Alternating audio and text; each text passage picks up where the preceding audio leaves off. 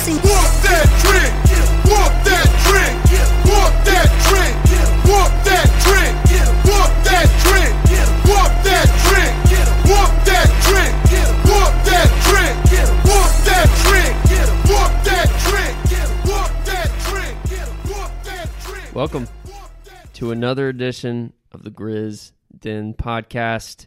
We are happy to be with you guys because when you're listening to this and when this podcast is released, there will only be 3 weeks exactly until the start of the regular season against the New York Knicks, which is kind of nuts. We had Media Day here in Memphis yesterday, and we are here at the Grizz Den Pod to bring you our reactions to Media Day and to get a primer on the books for the regular season and the preseason. We'll talk a little bit about what we're going to see there too. Ty is in the building.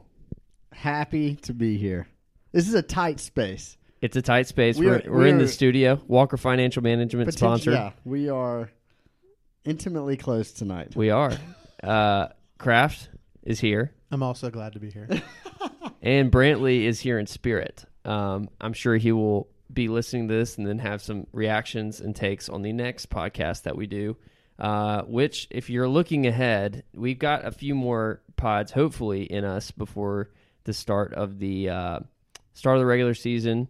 And we also have some, potential other stuff coming up, Grizz Den related, that we're going to be really excited to announce here soon. So it's going to be a great season all around. And we're going to get into the Media Day discussion. And I want to tee off this discussion by saying, guys, when you are following Media Day and when you're reacting to it, when you're consuming it, what is the most interesting part of the whole experience to you? And Kraft, I'll start with you. Yeah, so two things come out. The first one's very quick, which is just almost no news is good news. So there's a sense in which nothing, no big headline like some players walking in with a cast. Somebody says something controversial. We're dealing with some, everybody's going to be talking about one question. Stuff you see in other training camps going on the last couple days. So that's the big, that there was just no news like that. The second thing that really I'm looking for is just kind of sort of themes. I guess to a better phrase, just kind of the vibes, the vibes, the culture, of training camp. How's everybody feeling? What are sort of the words I'm hearing from multiple players, coaches, general managers, those sorts of things. So that's general what I'm looking for when I'm watching kind of, what the tone is being set at the very beginning of training camp. What do you think, Ty? I think that's the only thing you really can take, to be honest, is you're almost like reading body language and reading tone, because no one in the Grizzlies organization is really going to tell you much of anything. Like, for instance, I'm sure hint on this later, but like who's going to start at the 4? I think Jenkins threw out like every possible option on the roster as like an option. So you're not going to get much, right? Player interviews are also like, I feel great. I'm ready. Like Jaren's like, it won't be opening night, but you'll like it. It's like, I don't know what that means. Like, I don't know anything what that means. So you kind of have to take what they say with a grain of salt, obviously. So I think that's the biggest thing is vibes, how things are said, more so than what is exactly said. So I think that's kind of the things I'm looking for. And the vibes are good.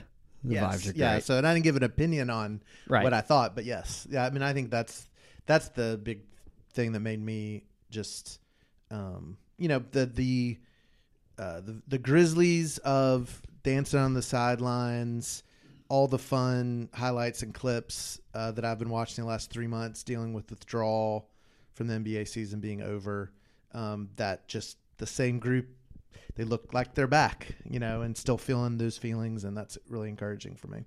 Yeah, I love when Zach Kleiman gets up at a press conference and speaks, because it's rare. And I feel like Media Day like you were saying, Kraft, what I was thinking going into this question is, what are the things, what are the themes of the season going to be? What are the particular word choice, that he's going to choose to use? And I remember last year, the thing that we were reacting to was, he at the end of the press conference stopped everyone and said, I haven't gotten a question about John Morant. And why is that? John Morant's going to be an all-star this year. And that was one of those things that you don't expect to hear. And I think that the way in which Kleiman speaks versus Jenkins is always interesting too, because Jenkins he's not a very interesting press conference ever. It's going to be the same coach speak. He'll have a few different things here and there that you might latch onto, but Kleiman is pretty, he wears a lot on his sleeve, but is also measured at the same time. And so when you do have him speak, I think there is always something to draw from it, which is what excites me the most about Media Day. Everything after that, like all the fanfare, obviously it's fun to see the players in their jerseys. It's funny to see who looks like they're in shape, who's gained weight, who's lost weight. We might discuss that a little bit more in this podcast. And all the pictures that are being taken, and you get to see some behind the scenes on, some of the stuff that's going to be on the Jumbotron during timeouts and things like that. So it's a big day for like the social marketing side. But I think, all of us here in this room, it seems like we're most excited about the basketball side, which is appropriate. So also excited that it seems like we have thankfully punted on Mem this.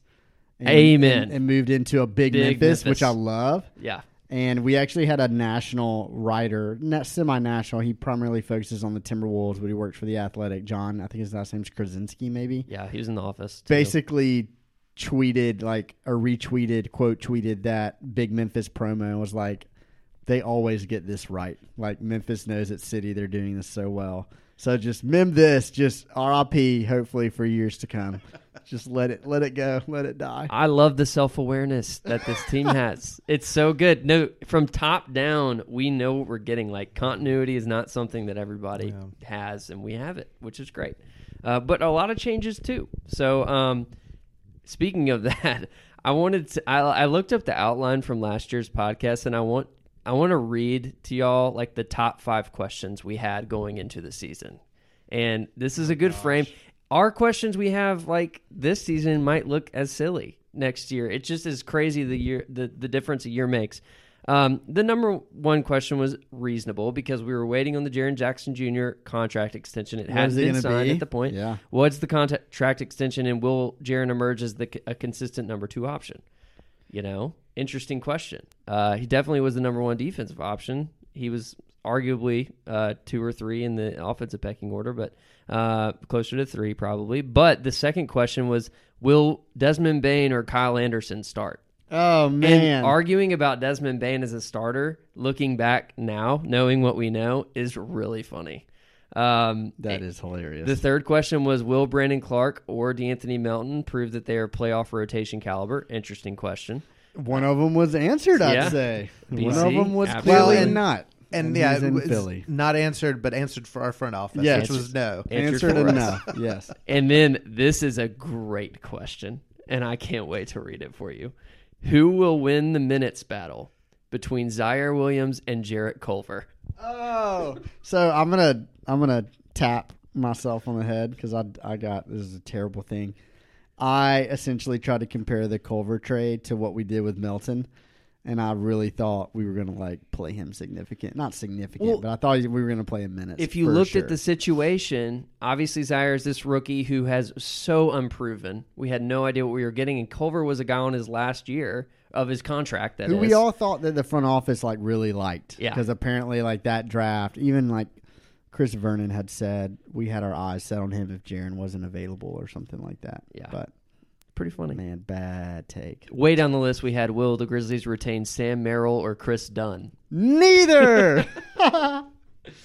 Oh, man, good times. Good times. We've come a long way in a year. Okay, let's start on our prompt, which is the things that the Grizzlies didn't say at Media Day. And let's just dive into the power forward question. I think that's where we need to start because Jaren Jackson Jr., we'll talk about him more explicitly in a second, but he has that injury that was announced right before free agency began. They gave a 4 to 6 month timeline. 4 months was at the end of October, 6 months was at the end of December. And so presumably, although there was one sentence that came out of Taylor Jenkins' mouth that didn't quite confirm that he was 100% going to be out for very long, but let's just presume that he is going to be out for an extended period of time to start the season. We need somebody to start in the power forward spot. The front office gave a few clues, although those clues were more about the order in which they listed players than the players they listed. And let's get into it. Santi Aldama was the one that was the first out of Zach Kleiman's mouth, as well as Taylor Jenkins, when they were asked about this question. But then they listed the two rookies, Jake LaRavia, David Roddy. They listed Zaire, listed Brandon too. Jenkins at least did. What do y'all think about the fifth starter? What do y'all think about what they did and didn't say in media day? Kraft, what do you think? So I'll say, well, I think they did throw out Brandon.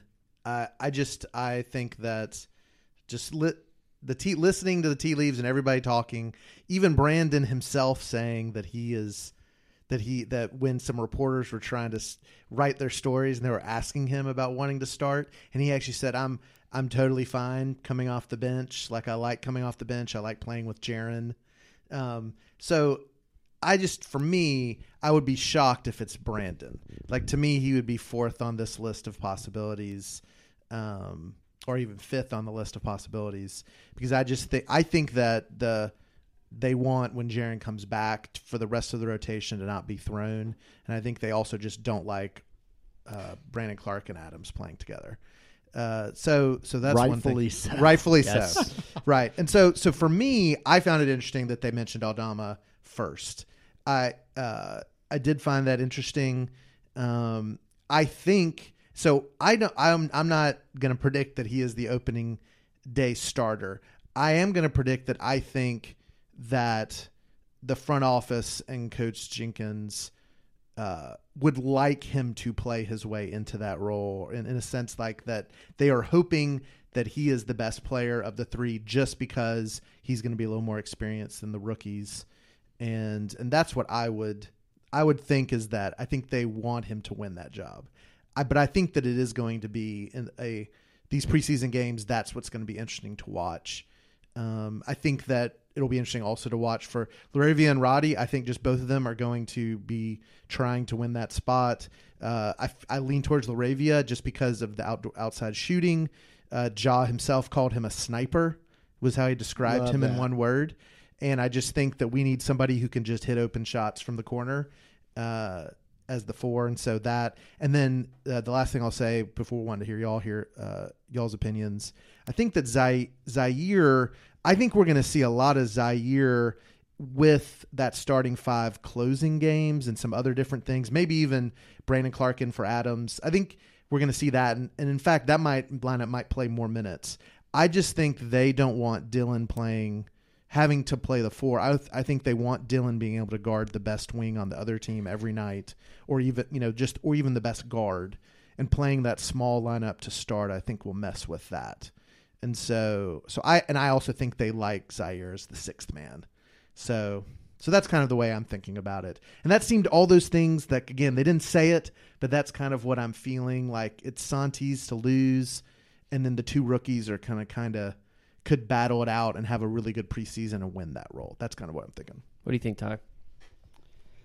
So my first question to myself was like, does it matter? Maybe, but the main reason I kind of brought it up is like, if it could be a small sample size. Literally just mentioned to y'all before we started. But so if he comes back around Thanksgiving, which it seems like that could be a late, arrival compared to what everyone's kind of been saying about him this week. But Thanksgiving would be him missing 20 games. Let's just call that a fourth of the season, you'd say.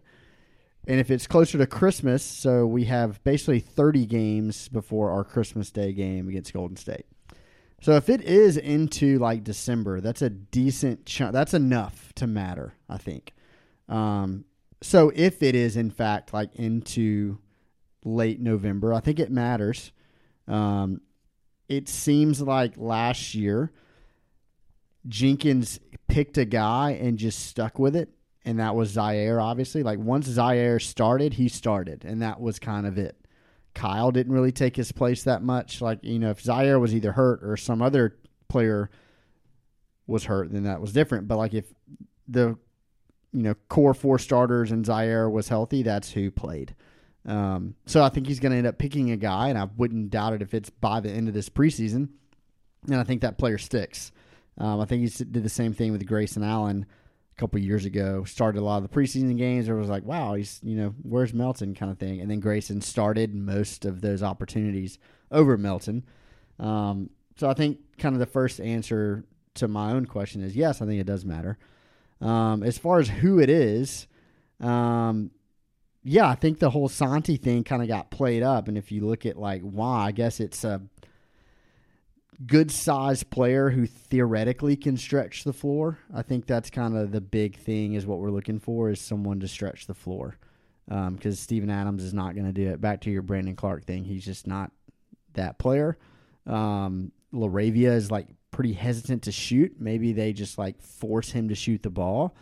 Roddy kind of fits with this like do a little bit of everything, but not like, the master of none kind of thing.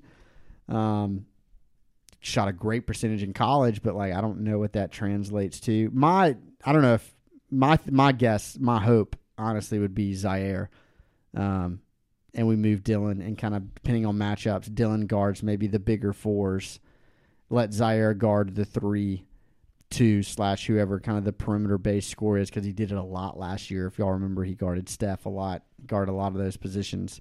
I think we go small and we run.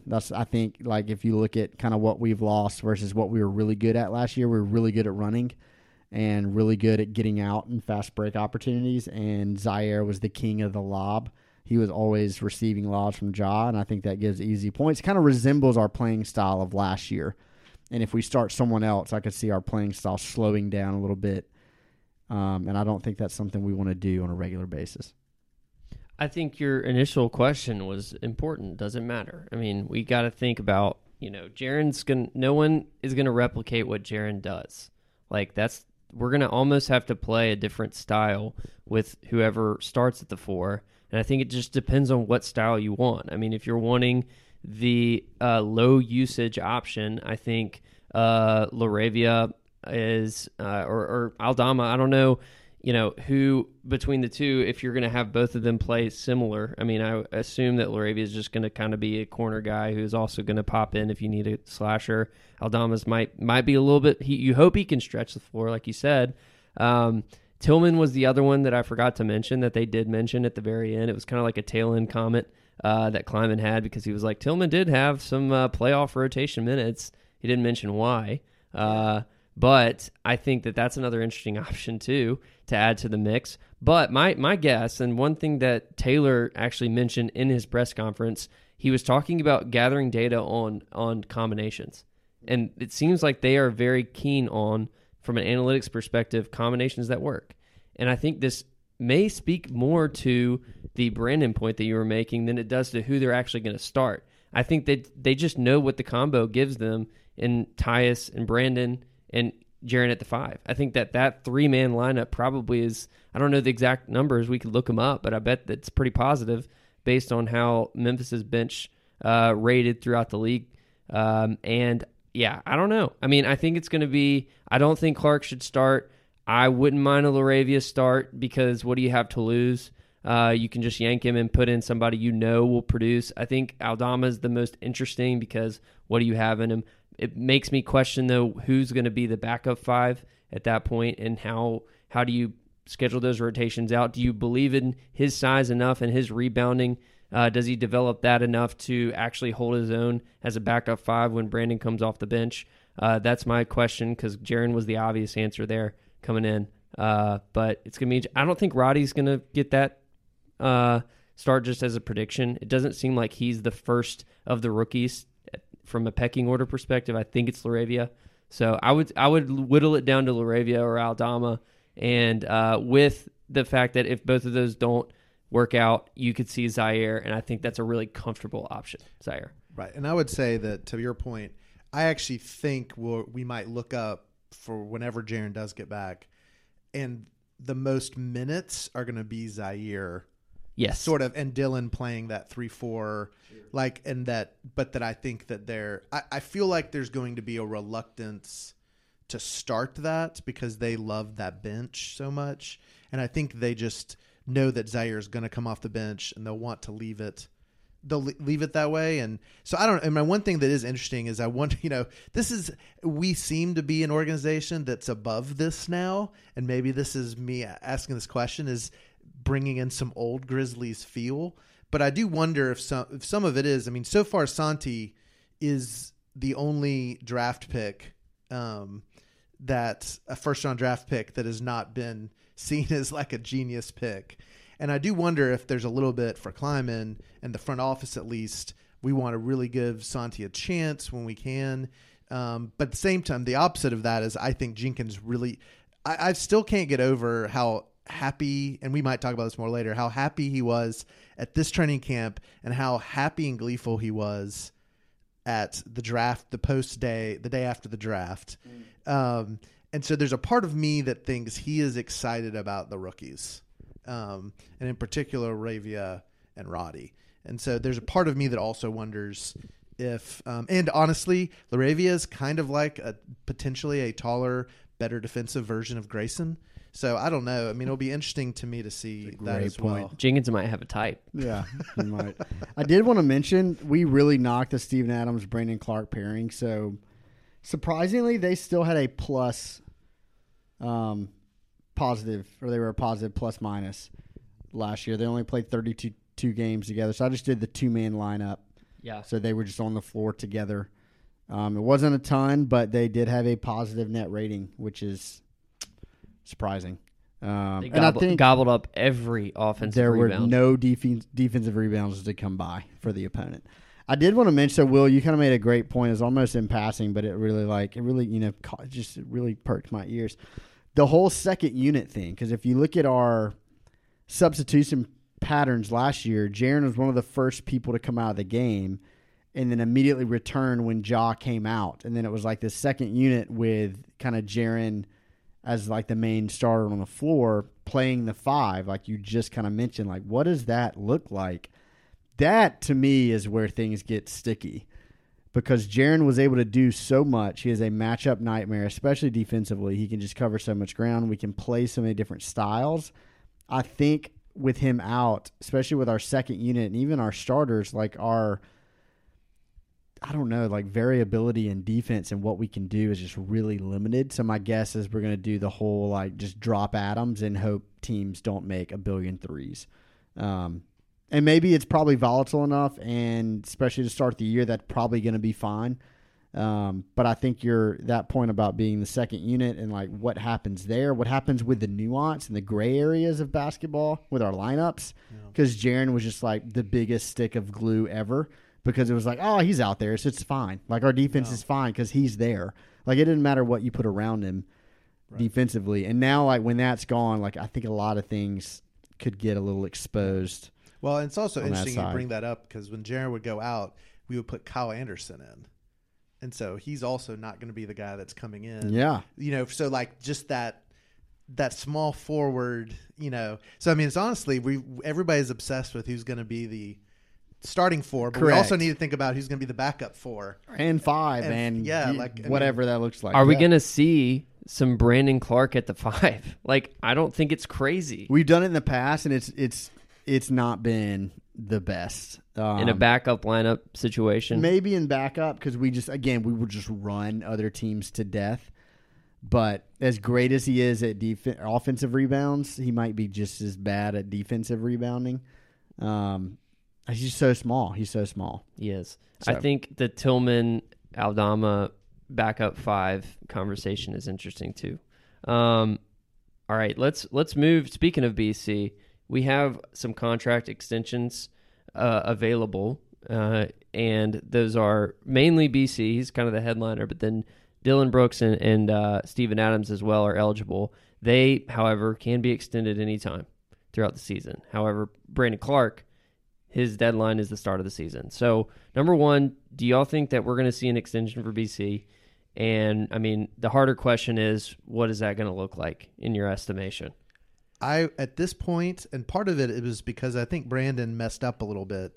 So they asked him about it at Media Day, and he began to talk about, I'm trying to remember the exact wording, but he basically began to say that he plans to be in Memphis for a long time and that he's excited about being with the group. And then he stopped himself mid-sentence and said, but I can't talk about contracts at this time. Almost like there was an agent in the back of the room. Like stop it. Shut up. And that made, so that, and just the way people were talking, the way he was being mentioned by other members of the team and by the front office, I would be pretty shocked. It seems like I would be surprised if he's not extended, honestly, at this point. I also think of the culture angle. He's best friends with Jaren. He fits. Again, he's somebody who will in a press conference say, I'm fine not starting. He's not like a Jay Crowder or other people who would struggle with that. So I just think, and I think because of the way his contract is and what we can extend him for, and I think it's pretty fair, I assume that there'll be something like that done before the season.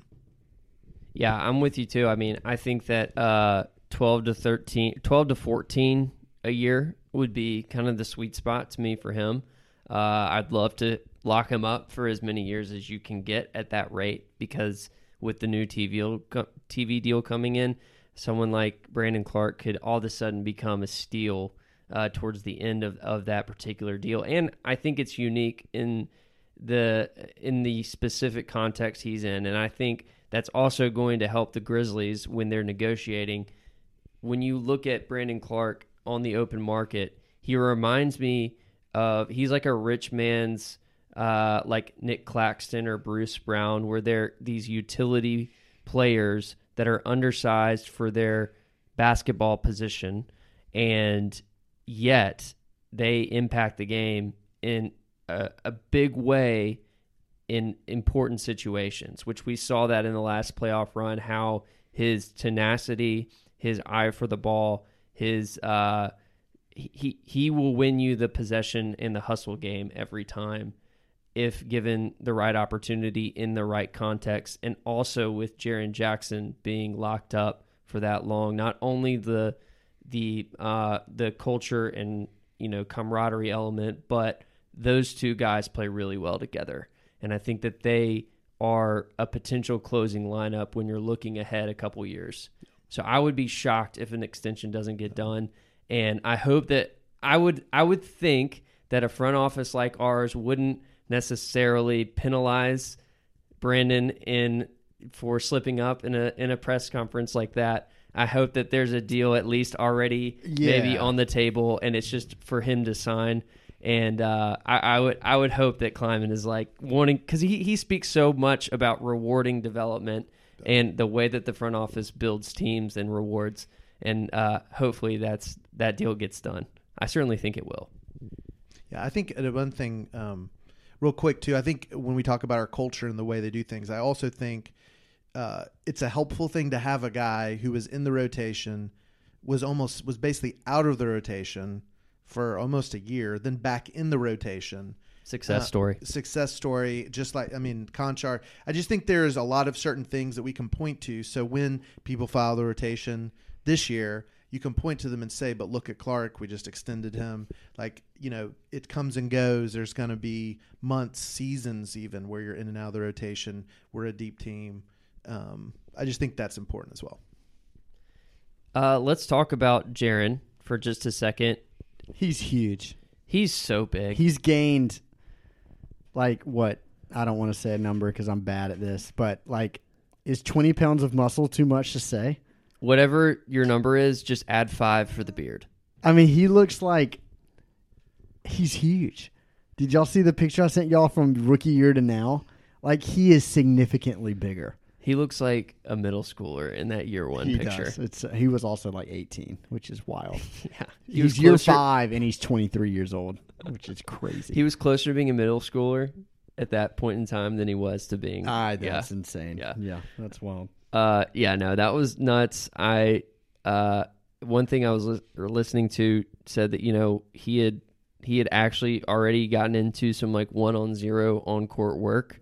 So it's not like he's still resting. Like he's in the place where I think he's starting to maybe get back into conditioning shape, maybe, working on certain skills that he lost out on in that developmental time. I think per every single thing that's come out about the situation that we're going to see him closer to the front side of November than Christmas. And that would be massive for this season.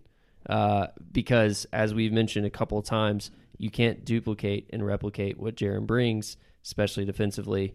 What did y'all think about the language that they had for the return timetable? Did y'all catch any? Did y'all have any morsels from that you are excited about or worried about? I think you have to be encouraged for sure, because even he said something. He's like, I can't tell you when, probably not opening night, but you'll like it, assuming that's like really early. Chris Vernon obviously has a lot of inside scoop and stuff like that. And he's like, he talked to his dad at Summer League, and his dad's like, yeah, this is not a big deal. Like, no concerns. No one has been throwing out concerns. I know Brantley would say that's what front offices have to say. But I think Vernon has been pretty upfront and open when he kind of tells it like it is, for better or for worse. But I don't think he would say that, I don't think Jaren's dad would be going like, oh, this is nothing. The one thing that I was kind of outside of that, so everyone talks about, like, especially last year, Jaren wasn't really able to have an off season, whether that's to improve or work on things. It sounds like this year he was probably given one more than expected. And I think that means a lot from someone like Jaren, who's absolutely still developing his game, especially offensively. So I think that's encouraging that he is doing work right now, and it sounds like he has been doing some work. So yeah, I mean, I think it's all good things to hear. Yeah, everything I heard, as has been already shown in this podcast, I'm pretty bullish on the Grizzlies, and part of that huge optimism is Jaren coming back earlier than expected, and that seems to be. Jenkins. Who knows? Jenkins even said if he's not there. I was going to bring that up. It's crazy. So and Jaren was the one who said no. I don't think I'll be doing that. But that even says there is this sense that it's closer. And honestly, I think we're in a place where if it's a little bit longer than we think, it almost might be because we're actually doing well with an easy early schedule, and they're just doing it slow. They're like making sure it's not just that totally healed, but that he's in great shape before he comes back. So, it feels like to me, though, that he's going to be back. I would be shocked if he's not back by Thanksgiving. Just the way everybody's acting, that means something from now and Thanksgiving would have happened to me. There's some setback for him not to come back by Thanksgiving. Let's pretend for a second that the injury didn't happen and Jaren had this developmental time, and we were in here talking on this very podcast about what our expectations are for Jaren. What is like the one thing you would be watching for at the start of the season for a guy like Jaren that would be an improvement upon what we've seen? I know that a couple of things have been thrown out there over the course of all the different podcasts that we listened to, and all the different things that Jenkins even revealed that he was trying to coach up Jaren towards. But what are your top things that you would want to see from Jaren improved? To me, I really want him to get back to his shooting prowess. I think that matters a ton for what we're trying to do and what he needs to be for us. Like we talk about like shooting gravity, whether it's going in or not. Like if teams respect you in your shot, that still that means a lot, especially when you have like Ja, which is any sliver of opening in the lane is like all he needs. So I think that would be great to see him start the year with shooting the ball pretty well. But honestly, the big thing is like, can you just play smarter? Like the dumb fouls, the offensive fouls, the like illegal screens, the pushes in the backs, like all that kind of stuff. Like the fouls where he reaches at half court on like a ball screen. Like are you learning from that? And this has been an ongoing thing. Yes, he's gotten like a little bit better as time goes, but like I can just think about the Minnesota series where he was in foul trouble literally every game. I think little stuff like that for his development is going to be massive. Is like, can you just kind of like learn to play more efficiently on defense without fouling? It makes me a little nervous because, again, like I won't go into this too much, but Dylan had mentioned like efficient shot selection yesterday, and like it means nothing. Like he's been saying that for a while, and like nothing's ever come of it. So like one thing with Jaren is, can he show growth in that area? Because that to me is his biggest thing, like holding him back. Is like, can you just stop the 2 to 3 dumb fouls every game? Yeah, I mean, I think I'm exactly with that. And kind of to add to that just a little bit, I think one thing for me is sort of seeing him be able to drive and kind of, I don't know if it's play make necessarily, but not charge, but recognize the defense is set, and now I need to shoot some kind of mid-range floater hook, or I need to pass the ball back out. So it really is going to what Ty said about this decision making, but that's sort of because that, like even looking at some of the Golden State series, especially when John went out and we needed an offensive player, that kind of like I do think Jaren, I think the shot will come. I'm excited about seeing his 3-point shot this year, and I think he finishes around the basket well. I think it's that middle kind of zone where he wants to get the basket and he draws a charge, or he like throw like the last couple shots that were big shots for us, like in Game 6 of the Golden State Warriors series, was these kind of mid-range sort of jump kind of hook shot type thing that he does, and he just looks so unnatural. And so I'm hoping that sort of stuff, which is hopefully stuff that you can kind of work on even with some foot issues. Right, that's a good point. I feel like Jaren, like y'all may disagree, but it feels like he plays at one speed.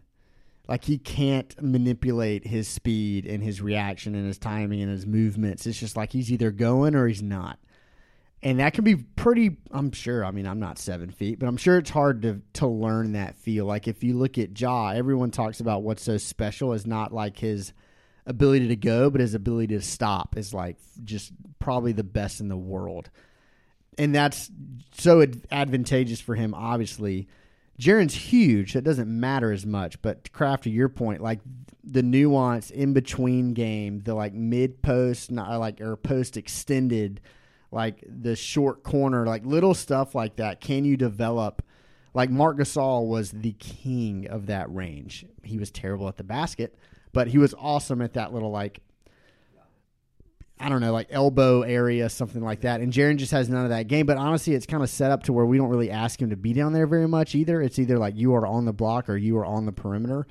But I keep thinking about like driving. Like when he gets the ball at the top of the key and he tries to take someone off the dribble, can he get by them with his like first or second step? Usually he does pretty well with that. But what if he can't? Like what's next? What is his counter? What is his next move? Where is he looking next? Where is he thinking next? I feel like dissecting the game, thinking about next steps, thinking about like people talk about Luka this way, like he sees the fourth play before it ever like even the first one happens. Like I don't expect Jaren to ever get there, right? But can he make that second play if the first one's not there? On the spin move, if there's a defender right there, can he like have the wherewithal to just stop and make a kick out or some other pivot or some other move or some other shot, something like that? Yeah, I mean, and I think, and this is when I'm sad that Brantley's not here to see his expression when I say this, but I mean, I'll do my best. But I think that replicate. But when we look at Giannis, like age 23, 24, was when he began to develop those things, and I'm not saying Jaren's going to be Giannis. But I am saying that Giannis was similarly, both on defense and on offense, had that struggle of control of his body when he was younger. And, now he's like, now he's the best player in the world and he has the utmost control. And I don't know if Jaren's ever going to get there, but obviously both that I feel like he made some strides defensively last year. For sure. And I'd love to see him make those strides offensively. So Yeah, another quick thing is people talk about his like timing and stuff with his defense, like the fact that he like blocks shots at literally the top of their apex or like at the hand actually, like he blocks the hand, not the ball. So he has it defensively. So I'm just curious if that translates into offense. Yeah, I'm with you guys, and I mean, just to add something very small, and then we can move to the next topic, but I'd love to see almost like an Anthony Davis style, like baseline fadeaway. Like I think that would be such an interesting counter for him instead of like only relying on the power when he gets within 10 feet of the basket. But then again, that just it's basically just like offensive polish around the rim. Like I'd love to see more variety, and I know that just comes with reps. It comes with time, and I've loved the progression of power that we've seen from like year 1 to year 4. With all the injuries, with all the foul trouble, he's still aggressive, which I like. But maybe let's like add 1 or 2 tricks up his sleeve, and I think that then you'd have a real complete player at that point in time. I thought one of the funny like questions that Vernon asked Ja, he literally led with this, like, "What's the deal with the shoes?" Like that was great, and Ja, of course, was really coy about it. But man, I just hope that the Morant ones are going to come out pretty soon. Do y'all think the Morant ones are going to come out before the Jitty ones, or which order do we think we're going to see? By Jitty ones, you mean like Crocs? He would prefer that, apparently. Yeah, do y'all think we're going to see any Morant Nike stuff, especially around the shoes, like before next offseason? I mean, there's no way to know, but like, what do y'all think? Yeah, I have no idea. I do know that he's a thing, and I do know that like they did the big Nike old versus new with Spike and that young girl playing chess or whatever, and like Ja was literally the first highlight of the new.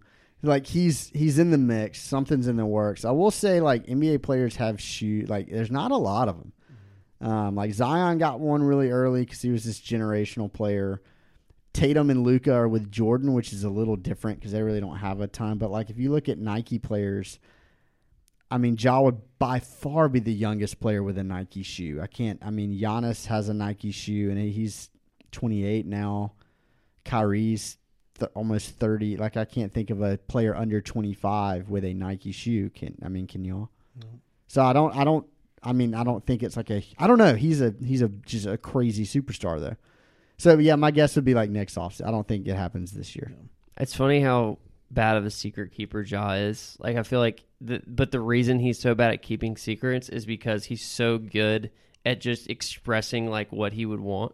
You know, if Vernon were to ask Ja, like, when's your shoe coming out, he'd be like, I don't know, ask Nike. Like, we got to get on that. Like, I could see him saying something like that. But the fact that he's being so just, like I said, coy about it, I mean, it's coming. It's just a matter of when. Yeah, I mean, I'll be interested to see whether announcement or just a very big ad campaign, something for Christmas game, All-Star game, beginning of the playoffs. I mean, I would say that one of those 3 times we're going to get something beginning to give us a hint. It won't be random. Yeah, I'll say this. When it drops, we will have a T-shirt with a trace outline of the shoe 100%. Coming to you as soon as we are able. And we will copyright that shirt. Yes, we will. And it will get taken down from the internet. We should have mentioned this when we were talking about who's starting at 4, but obviously the big news from a trade perspective right now in the league is Jay Crowder. He's so out. Reportedly not coming back. So out. Is it out no matter what the price is? Or is there a price where you'd be like, okay, that's worth it? I mean, I think there's always a price, which, this is a totally other conversation. I just think probably for another pod when we're talking bigger picture stuff or the way our front office works. But I do think one of the things about us is we explore all the time. And I think we're the kind of front office that I bet calls to see if we can get amazing deals or just to see how desperate certain teams are. So in that sense, I mean, if it's like, but the Phoenix isn't going to trade, obviously I know the money won't work out, but like they wouldn't trade Killian Tilly for Jay Crowder, so I think there's a sense of realism. But I mean, the way they talked about Danny Green, the press conference tells me they are not expecting to trade him for Jay Crowder at all. That is the point right there. Yep. So he's in the last year of his deal. He's on the books for a little over $10 million. It's not a huge contract, but enough to where we would have to give back something financially. The Danny Green, again, contract screams the matching salary. I just thought it was interesting when they asked Kleiman about, like, hey, you took a run at, Kevin Durant. Like, that didn't come to fruition, but, like, what are your thoughts on that kind of thing? And he's basically like, Kevin, I think he's a great player, all this kind of stuff, but he was like, that's not really a part of our team building process. And, like, I get Kevin Durant is generational and would just completely change our franchise. But also Jay Crowder being 33 years old next year, 32 this year. Is he, like, does he even exist in a team building perspective? You know what I mean? Like, is he building anything at this point? I don't know. Maybe. I guess you could argue that. Is he additive in any kind of way outside of just, like, people being like, oh, Jay Crowder, like, what did he actually give us last go round besides locker room stuff? I mean, he shot it a lot, never really went in, but I feel like we are such a different program. And I love how Kleiman always says program like it's a college thing. Yeah. He's like, we have such a program here. We are a very different program than what we were his last go round.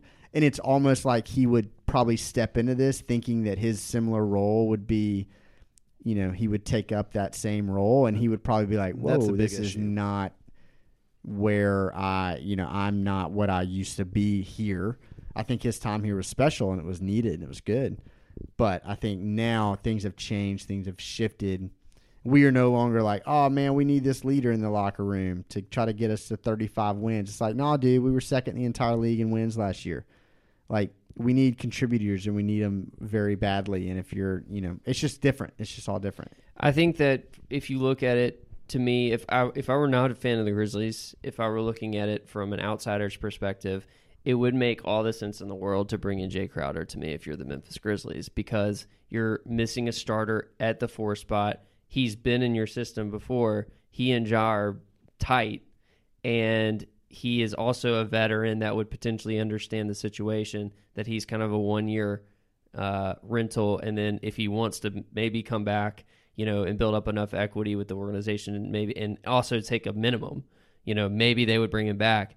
Now, on the flip side, think about our last 2 draft classes. We had 3 wings that we drafted this year in, Laravia, Roddy, and Williams. We signed Kenny Lofton Jr., and also last year we drafted Santi Aldama. Like, that's 5 potential 4 and 5 spot guys, or 3 through 5 that we just drafted, and we're a team that's shown that we're going to develop guys. So, like, if the Grizzlies, I think the odds are low, like, that you would say that we were going to trade for Jay Crowder. On the outside looking in, I do think that there's a case. He would be the sure starter, and he would contribute, and I think he would fit in that starting unit, but I think it's a question of short-term stunting the growth of all that you've been developing. So I would personally be surprised, and yet I do see the case. Right. I do think, though, that there is I think it's gonna be a struggle for definitely national media, like you were saying.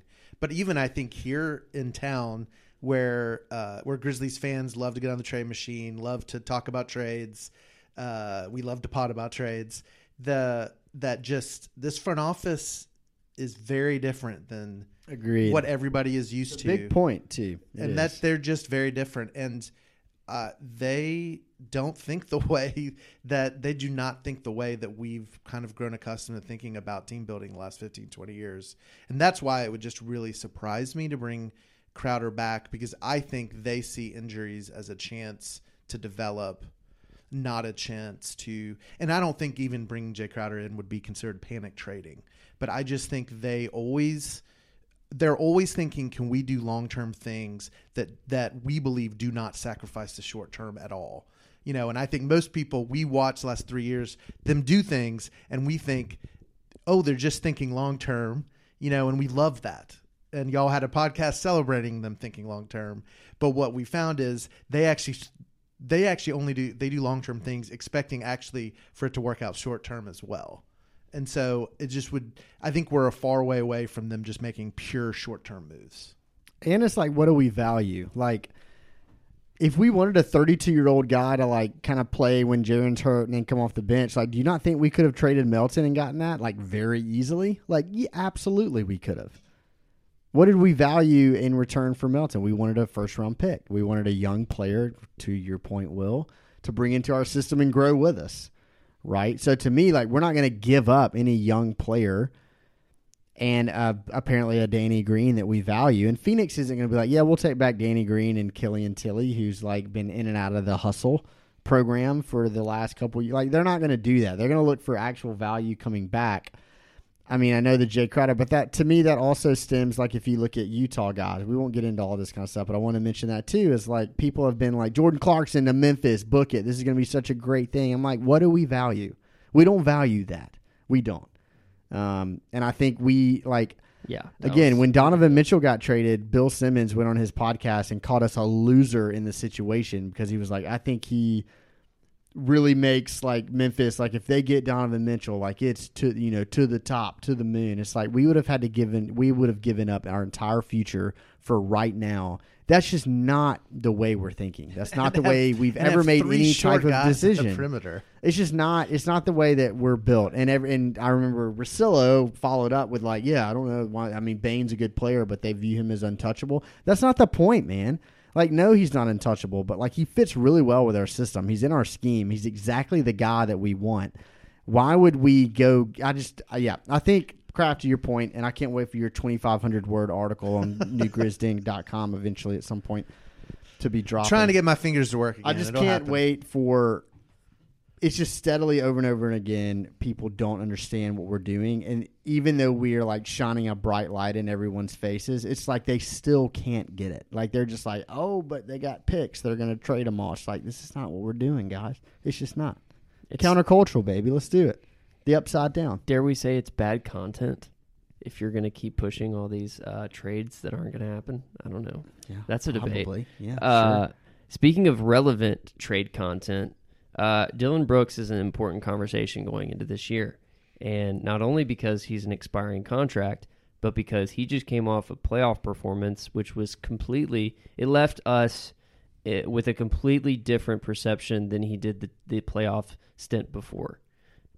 We were absolutely just amazed at the way that he performed 2 years ago versus how he had performed the whole season and the seasons prior.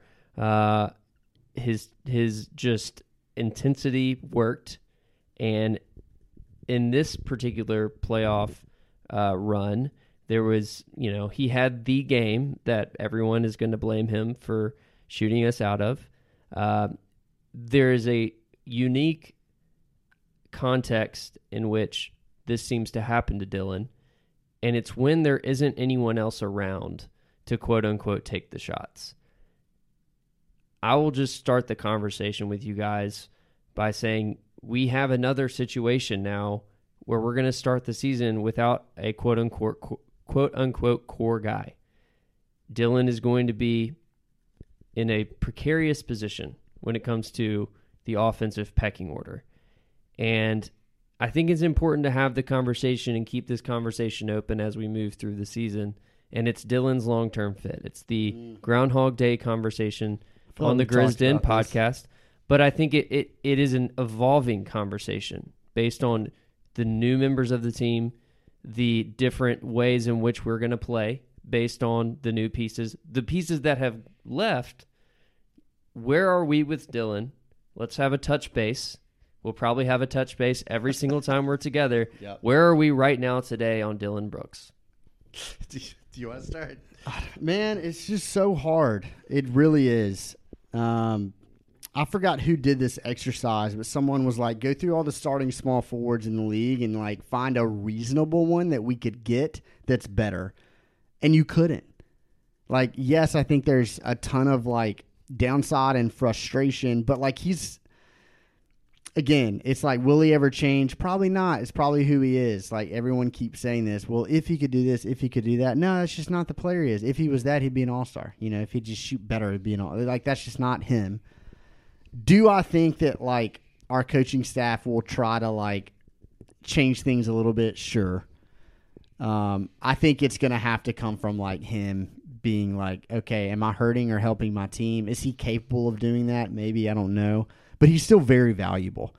I hate seeing like people throw him in trades for like, I don't know, like Marvin Bagley last year. I'm like, that's never going to happen. Like, he's a very valuable player.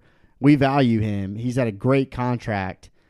Like, I think he is the most polarizing player as far as like future base, because like it's true, like if you were to look at our roster top to bottom and be like, what, like, you know, player that actually gets significant minutes do you think is going to be like not a part of our future long term? I guarantee you like everyone's going to be like, oh, Dylan, that makes a lot of sense that he won't be.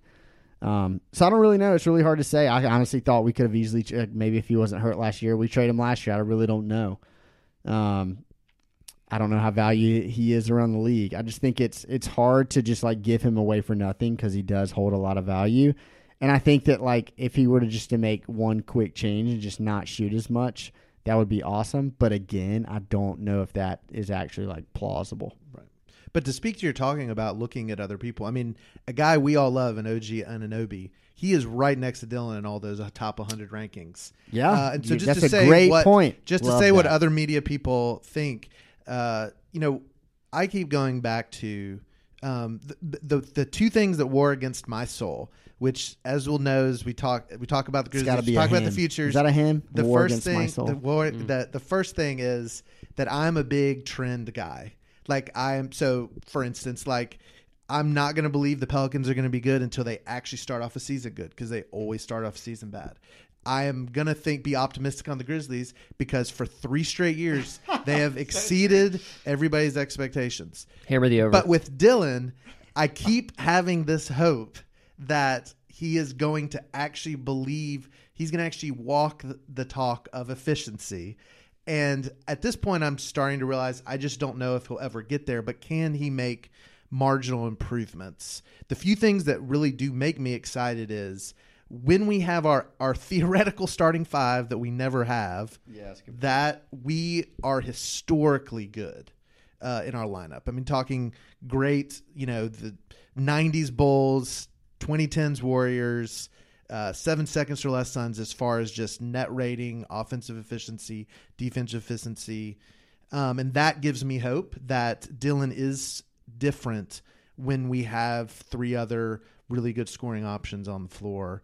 I still go back to he is an important Curry dominated every other series but our series. His numbers are way lower in our series. And I don't want to just give Dylan that credit, because I think our system, the way we approach, But it mattered. Curry, but it mattered. It really mattered. We didn't play Luka, but Luka is another guy that Dylan guards very well. Like looking at the West, there are certain wings, and I think the Clippers are coming where we're having a really good wing defender is great.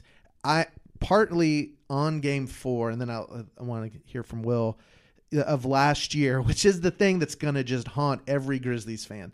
I do think that was the extreme Dylan that I think was coming off of him feeling like he lost a series for us by getting kicked out of Game 2 and suspended for Game 3. And I think there was he was trying to win it in a way that I just hope that was that has helped him learn something, that maybe he will make marginal improvements. Yeah, and I think so Will, your point is like we have no one else to create offense. Like I get that point, and I don't necessarily agree sure, all but the that way is a with point. that, but Right. it's an it's a narrative. Yeah. Yes, it's a narrative. The other narrative is like, oh, well, we'll just give it to him at the end of the shot clock and we have nothing else going on. So just look this up because I was curious. So last year in the 31 games he played, not a huge sample, right? But he basically took 50% of his shots with 7 to 15 seconds on the shot clock, which is pretty normal, right? 4 seconds or to 0, which is extremely late in the shot clock. He basically only shot that all of his shots 7% of the time, which is pretty low. So the majority of his shots were actually like early to average in the shot clock, which means that's not like bailout shots. Right, so he's definitely that means just it's a like, decision. It's yes. not a decision made for you. Correct. It is not it's a like Dylan bailout. oh my gosh, right. what's happening? It's 3 seconds out of the ball in the wing. Let's do this. No, this is like I'm coming on a a curl from 18 feet, I'm pretty open. Maybe he Let's do just it. needs glasses to see the shot clock. Maybe that's the solution. Rec specs are coming back. It's like baby. Jameis Winston getting LASIK. That's it. Maybe that's it. That's it. Rec specs. Come on. But yeah, I think, I don't know. I'm kind of with you, Kraft. I just think until I see it for like 2 months, I'm going to be like, yeah, this isn't going to happen. But at the same time, it's like, it's such a double-edged sword. It's just like, he's valuable and he's a good player. And like, don't do that anymore. But I keep going back to that. He had a huge shot, that step back three in Towns' face against Minnesota that basically like iced the game. Only Dylan's taking that shot. Well, and we can't forget the Jazz series, which he did, had. Yeah, was it's the reason like, why we won game 1. Yeah. I mean, Ja obviously always, but Ja had like 48. I think. yes. So, but I think, Yeah. I just think he's our version of Marcus Smart. I think this is what Celtics fans deal with Marcus Smart all the time. I would love to do like a head-to-head with Celtics fans. All you Celtics people listening out there, if a Celtics fan would say straight up, well, let's do Dylan Brooks for Marcus Smart, would Celtics fans want to do the trade? And would Grizzlies fans want to do the trade? Grizzlies fans, from my understanding, absolutely. Yeah, no, Because I think the Celtics have I don't gotten The bird in the hand Yeah. I don't know. sometimes I is watched better all those than Heat not, Celtics- but Those Heat the Celtics grass is always games, greener, too. Watching them, if I was a Celtics fan, Marcus Smart would drive me crazy. The problem is too he I think controls the Dylan ball. went like 3 for 18 in that game 5. Though. Dylan never has taken threes with 20 seconds left in the shot clock with like a minute left to go in game 7. Hey, never say never, Kraft. I learned that in That's true. Brit Lit in college. Never say never. Well, okay, the problem this year, and it's like I said, every single podcast we need to have a check-in because the context is going to be different. And at this particular moment in time, we just let 2 of our wing defenders walk, whereas Melton is more of like a 1 and 2 defender, but like Kyle Anderson would be the answer to the question of who's guarding the best wing if Dylan's not there. Now, here's one thing that I want to just kind of put on our radar to watch for, here we go. Radar. and this is on brand for me, but I'm looking to Conchar. And I'm going to Hey! see what he's going to bring this year. He's already proven the team defense. He's already proven the rebounding. His one-on-one defense is an area to improve upon for him. He's got the size. He's got the instincts. And obviously, he's the opposite end of the spectrum when it comes to bad shots, as Dylan is. His usage is extremely low. And he does everything else well. I would love to see a guy like Conchar step into a role to where he gets some reps in that position. And I'm not saying he's ever going to be a number 1 defender on a defense. I am only proposing that he could potentially be a Band-Aid as he develops. Now, who knows if this is going to end up being the case. And the Grizzlies know what they have in Conchar, and they know how they want to use him. I would love for him to get a few more reps in that respect. He's probably going to be the backup too, so I would probably assume he's going to guard mostly, small size guys. But anyway, I don't know. Something to watch. I think at this moment in time, though, the organization is backing Dylan because they're going to back all of their guys right now, and we'll see. We'll see what happens. Let's see what we have left. The last roster spot. What are the Vegas odds where you wouldn't put money down on it being Killian Tilly? Like, would it have to be minus 100 million for you not to put money down that it's going to be him? Was he even at Media Day? He was actually. Really? So, I didn't yeah, even. he I didn't was. see one picture. Right. I don't know if is there any other candidate that we could even throw out there as not going to make. We have 16 roster guys, is my point. Right. We thought it could be Danny Green. The rhetoric is it's not going to be him. So, I have no idea. But it's not resolved yet. They still Right. haven't cut him. No, I mean, I think it's him. Yeah, it's got to be. Like, he wasn't mentioned in the starting 4 thing. Like, if you look at who he would be competing with there, like Santi, even Tillman was mentioned. I could see Tillman not as like, we're going to cut him, but like a trade kind of thing. I don't think we're going to do that, but I think Chris Harrington threw out Tillman as like an example of someone trading for him the other day. I don't remember who it was. I mean, that is my only, like the only hesitation, and the 99.999% certainty that I seem to have is just that he was around Vegas, working out with the guys. Seems to have been working out all summer with the team. So was Sam Merrill. That's true. No, it's true. That's So true. but there is a sense in which it does feel like they really like him, and so I don't know what that means because I don't think he would want to play for the hustle. I think he would go overseas, but but I do feel like it's going to be him, and I think the reason to keep him around is to give him a legitimate shot to just prove something, at least for other teams too, but then also in case of trade, that we don't lose a guy that we've developed. So Let's have a lightning round to end the podcast here of just kind of like things that stuck out to us from the press conferences, questions that we have going in that we don't necessarily have to spend a lot of time discussing. And I'll just start by this, and then we'll just kind of go around the circle here. I thought that it was really interesting that Kleiman came out and said that the priority is on finding what works in the playoffs.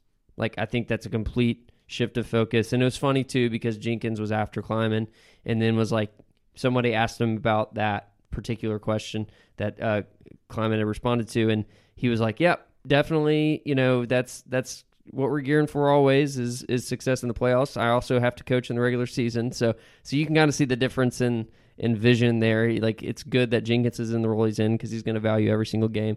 But I love, and that was also connected to the half court shooting element, which was also connected to the Kyle Melton moves. And so I thought that was particularly interesting because our focus, if we were going to, take what Kleiman said and apply it to how we see the Grizzlies, that is the focus now, is finding guys who are going to be in the playoff rotation, going to work in the playoffs, going to be versatile enough there. Kraft, what was another interesting Well, I point? kind of along that, I want to comment on that because I do think, and this is maybe a bold take, but I do feel this is the way our front office works, is I think that is their thought, is in their minds, as soon as they think they have players who are not going to be core playoff members, that at that point it is, can we get assets for them at the peak of their value? And I think that was trading Melton for a first-round pick.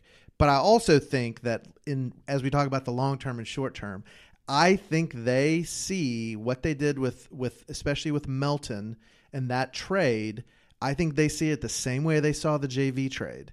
And I think they think we're making a long-term move, getting to draft a player we like that we think will be valuable down the line. But we actually think Konchar can be as good as Melton. And we actually think, and I know for them, I think they didn't say it, but I think one of the things they were trying to get across in training camp was everybody's been talking about Melton for Roddy. We traded Melton for Roddy and Danny Green. And Danny Green is going to be an asset for this team, whether he plays and gets playoff minutes or whether we trade his contract.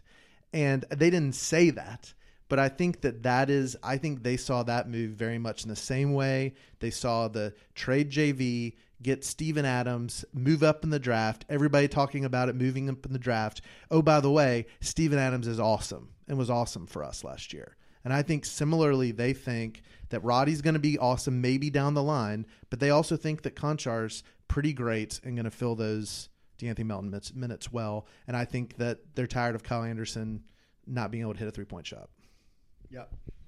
Yeah. So one of mine is basically, speaking on Danny Green, the fact that he was kind of talked up a pretty good bit by not just Kleiman, but he was interviewed by the main media people, pretty extended interview. He also was, seen putting up shots in practice. I legitimately thought he was just a contract to match. I didn't think we were interested in him at all when we made the trade. And it seems like I'm wrong. It seems like he is valued. He even mentioned, basically, he had a conversation with Zach, and Zach basically said, you're exactly what we want, right now. We want a guy that can stretch the floor in the half court and also be like a veteran leader kind of thing. And yes, that also came with matching contract and getting a first-round pick and all that kind of stuff. But I was kind of surprised at just how involved he seemed to be. So, And what were you saying earlier before we started recording about his press conference and one of the things that he was saying in that as it? Oh yeah, so they talked about. Someone asked him about, hey, you're like, this is a team full of young players, and like you're obviously a veteran, you've been in the league a long time, like kind of speak to that kind of thing. And he was basically like, yeah, I think it's my responsibility to like hold these guys accountable to an extent. He even referenced like they're on TikTok, and I need to tell them sometimes to get off of it. So I think he is going to be the personality that's like strong enough to his voice carries weight. And I thought it was really interesting that they asked Ja after that about that comment about like he seems like this team was lacking maturity last year. Like, what do you say to that? And Ja was like, yeah, I agree with him. We probably were. And I'm glad he's here because he's going to help us with that. That's his role as a veteran. So it's just like lockstep. And I think he is going to be valuable to us. My biggest thing is like, I don't really see him playing. Like, I don't see him have a role on our team. And I think I'm wrong in that. And that surprised me. No, I've been surprised. And I also think it's interesting that Jaren, Bane, and Dylan all mentioned the fact that he's got the rings. They use that. They all three use that phrase. He's got the rings when they're talking about Danny Green, which I thought was interesting as well. Mm. And if you follow Jay Crowder on Twitter, it's an interesting comparison because Jay Crowder said there was this like StatMuse tweet about how valuable he's been to every stop that he's been, and he replied to it and said, I'd trade all of it for a ring. So there you go. Interesting comparison. Just emptying the notebook here for me. Jenkins was asked about kind of like all the recognition that this team has gotten since he started, and coach of the year conversation, second best striker of the league, etc. And they asked him how he kind of responded to that and thought about that. And he said, I spent the whole summer stressing about what the first drill we're going to run at training camp. And I just love that answer so much. I think that screams to me when you talked about the difference between Kleiman's take on like future playoffs, all that kind of stuff. And then when you reference that against Taylor Jenkins being like, well, I got to coach the regular season too. I think he's literally like one step at a time. And I think that is the way a head coach of a young team should be. And I think Kleiman also has the correct perspective from his end, right? To be like, okay, we're here, we're close, we're knocking on the door. Like, what can I do to take a shot to get us closer to the end goal? But I love that too. And to speak to that, and you actually, Will, you mentioned, it might be stepping on some of your notes, but I mean, you mentioned the fact that Kleiman went out of his way to talk about how he was excited they're getting a full G League season. Yes, which I thought was hilarious. But that speaks to the point that for Kleiman, a G League full season, that's on his mind because what he's all about is development. And again, that goes back to our belief that they just think very differently when it comes to how they're filling out the roster. That he's somebody who gets excited about having young players develop in G League. To speak to y'all's points, but. I just had two more things. The first was it was such a small phrase that Taylor Jenkins threw out there in his press conference, but it was the phrase care factor. He used that as like a metric, and I just love that. I love it as a coach. Like, we need our care factor to be higher. It's like that plays exactly to, and I feel like ours is. Like, every person on this team cares. And so it's like having that be, and I think that also is a really interesting lens to view who we go after in different roster building, situations. So I love that. And then the last thing I had was, the contrasting styles between Kleiman and Jenkins. It just feels like a business. It's like they're running a business together in the most unique industry there is. And it's just this really interesting comparison between how Kleiman is the CEO, big picture, and Jenkins is like the operator. He's the COO, just like making it happen on the ground. So I love how they complement. I love how they collaborate, but I also love their differences based on these press conferences. I thought that was really interesting. Anything else emptying the notebook from you guys that we failed to mention? I mean, my only closing statement will be, I can't wait for the season to start, and I'm still trying to figure out how we ended up getting such an amazing team front office and coach combo. I mean, I just think we really are blessed just with how awesome the vibes are and just how great this team is to follow.